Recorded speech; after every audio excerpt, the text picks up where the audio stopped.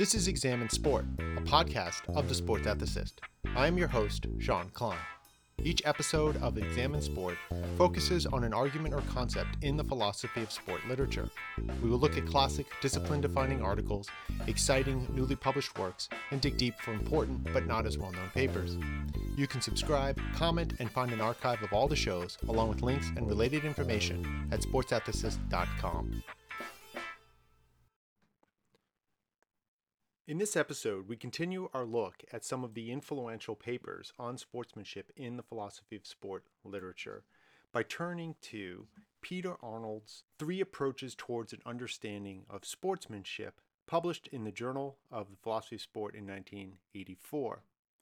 Arnold's article presents, as the title suggests, three views about the actions and conduct of sportsmen and sportswomen who engage in sport.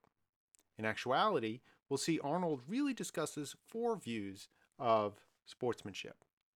Now, the three approaches referenced in the title are sportsmanship as a form of social union, sportsmanship as a means in the promotion of pleasure, and sportsmanship as a form of altruism. Now, the fourth view is what he calls sport as justice. Now, he doesn't include this view as part of the title's three approaches because he doesn't think it provides a view of sportsmanship per se. So first, let's take a look at this view and why Arnold puts it aside, and then step through the three approaches. So sport as justice is the view, quote, when a player enters into the institutionalized social practice of a sport, he tacitly agrees to abide by the rules which characterize and govern it. It implies that sport involves a proper understanding of and a commitment to the two principles upon which it is based, freedom and equality, end quote. So on this view, sport demands of its participants a commitment to play by the rules in fair and impartial ways. The rules and one's attitude toward the rules are essential to the activity's existence. The rule following can't be merely cynical or conditional. It shouldn't be done begrudgingly or tepidly. It is an open and willing acceptance and following of the rules. Nevertheless, Arnold claims sportsmanship is something more than this. The rule following, based on justice and fairness, is important. It is, quote, a reasonable expectation of all players.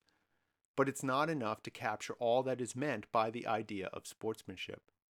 It's not a view about sportsmanship except insofar as to provide a necessary condition for sportsmanship. But to get all the way to sportsmanship, we have to look beyond the rules. And this takes us to his three approaches. Now, the first is this idea of sportsmanship as a form of social union. So the idea of sport as a social union is rooted in seeing and treating sport as a kind of community, as a kind of way of life. It incorporates the sport as justice ideal, but is also concerned with traditions, norms, and values of the community engaged in the activity of sport. As Arnold says, quote, it is also concerned with the preservation and continuation of its best traditions, customs, and conventions, so that the community which makes up the social union can not only cooperatively participate in sport, but successfully relate to one another as persons through an understood, shared, and appreciated mode of proceeding, end quote. So this view of sportsmanship requires, quote, a genuine commitment to the value of fellowship and goodwill, which are held to be more important than the desire to win or the achievement of victory. So what emerges from this view is an ideal of sport as a way of life, operating as a kind of self-contained social system with norms and values to which the social group commits itself to. The union itself becomes the chief purpose, subsuming the desires for victory or the other motivations we typically have for sport. Arnold tells us that the purpose of this view is to, quote, preserve and uphold the fraternal relationships, end quote, of sport. By participating in sport, we develop the meaningful relationships that form the social union of sport and that come to demand our allegiance. Moreover, this purpose is, quote, intrinsically involved with the nature of sport itself, end quote, and so can't be separated off from conceptualizing about sport. So, on this view, sportsmanship can be seen as an evaluative term as an evaluative term which is attributed to those who not only uphold and play according to the rules, but keep faith with their spirit by acts and forms of conduct which are not required by the rules, but which are freely made in accordance with the best traditions of competitive but friendly rivalry. Now, the next view is sportsmanship as a means in the promotion of pleasure. Here, Arnold takes up a critique of James Keating's account of sportsmanship. Now, some of this covers similar ground to Fiesel's criticisms covered in the previous episodes. Keating's view is too sharply either or. It doesn't properly deal with the role of play, which leads Keating to misunderstand the attitudes of the participants. And Arnold also discusses how Keating's distinction fails to account for the importance of competition throughout the continuum of, using Keating's terms, sport and athletics. Now, looking specifically at Keating's view that genuine sportsmanship ought to be guided by the maxim that players ought to act in ways to maximize the pleasure of all participants, Arnold suggests some concerns. First, Arnold's concerned that this makes sportsmanship a mere means, an instrument to pleasure, thereby draining away the moral value of sportsmanship. Second, he sees Keating's account as facing a dilemma. Either the conception of sportsmanship is self-contained within the sport, in which case it seems to fail to be moral, or it's an extension beyond sport. And if it goes beyond, Arnold thinks Keating is going to run aground trying to account for how a guide for playing can be a guide for more serious aspects of life. Lastly, Arnold raises what I think is his most important critique of Keating. Quote, "It's not clear why conduct that is conducive to fun is necessarily more pleasurable and therefore more moral than conduct that is conducive to, quote, honorable victory," end quote. Now, Arnold thinks that the best examples of the magnanimity and generosity of sportsmanship are the ones from the domains that Keating would regard as athletics, where the pursuit of honorable victory is paramount. In other words, honorable victory can call forth sportsmanship as much as the desire for shared fun. So sportsmanship as a means of promoting pleasure is incomplete, but it is important because it emphasizes the importance of the play spirit of sport and the desirable attributes of magnanimity and generosity, end quote.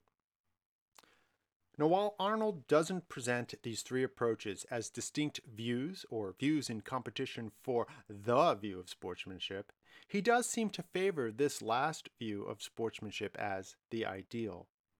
Right? So this view of sportsmanship as a form of altruism, Arnold seems to see it as a kind of ideal form of sportsmanship. So as the name suggests, the key idea here is that sportsmanship embodies a concern for the good of the other. There is, quote, a genuine concern for an interest in and concern for one's fellow competitors, whether on the same side or in opposition, end quote. It's not a matter of obligation or duty, it's about being properly motivated by certain kinds of emotions such as sympathy or compassion or friendship.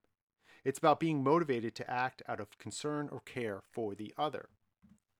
Quote, "What characterizes altruistic forms of sportsmanship particularly is that sympathy, compassion, and concern are directed towards the other in virtue of his or her suffering, travail, misery, or pain. The altruistic sportsman not only thinks about and is affected by the plight of the other, but acts in such a way that is directed to bring help or comfort in some way," end quote. This moves sportsmanship well beyond the sport as justice view. In that view, the fair and impartial application of the rule guides one's proper conduct. There is a kind of objective universal stance in the sport as justice view. All abide by the rules and the rules apply to all. The altruistic view breaks with this. The altruistic sportsman acts in a particular and personal way, responding to the needs of this particular other. In this way, it also differs from the social union and pleasure views. In the social union view, there is a shared value across the practice that generates the evaluative claims of sportsmanship. In this way, it has a kind of impartiality to it. With the promotion of pleasure, there is a kind of universal obligation to act in a way that promotes everyone's pleasures. But in the altruistic view, one is motivated by, quote, a particular and general concern for another's welfare, end quote. And when this is the only motivation, Arnold says, it will, quote, exemplify the best traditions of sportsmanship. Now, a few parting thoughts here on Arnold's article. And the first is, are there other significant approaches that Arnold misses? He acknowledges that his account is not meant to be an exhaustive account. So what are some of those missing approaches? That's something worth thinking about. Now, the altruistic view seems overly focused on responding to the plight of the other, right? To the travail, to the misery, to the pain of the other. And so is the altruistic view essentially a response to the negative, or is there a way to interpret it as being able to respond to the positive as well? And it's not clear that there is, and if so, this might undermine the idea that it represents the best traditions of sportsmanship.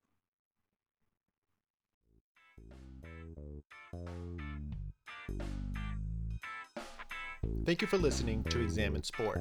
You can subscribe, comment, and find an archive of all the shows, along with links and related information at sportsethicist.com. Please also consider rating the show on iTunes, liking it on YouTube, and sharing on Facebook, Twitter, and elsewhere. You can email the show, sportsethicist@gmail.com.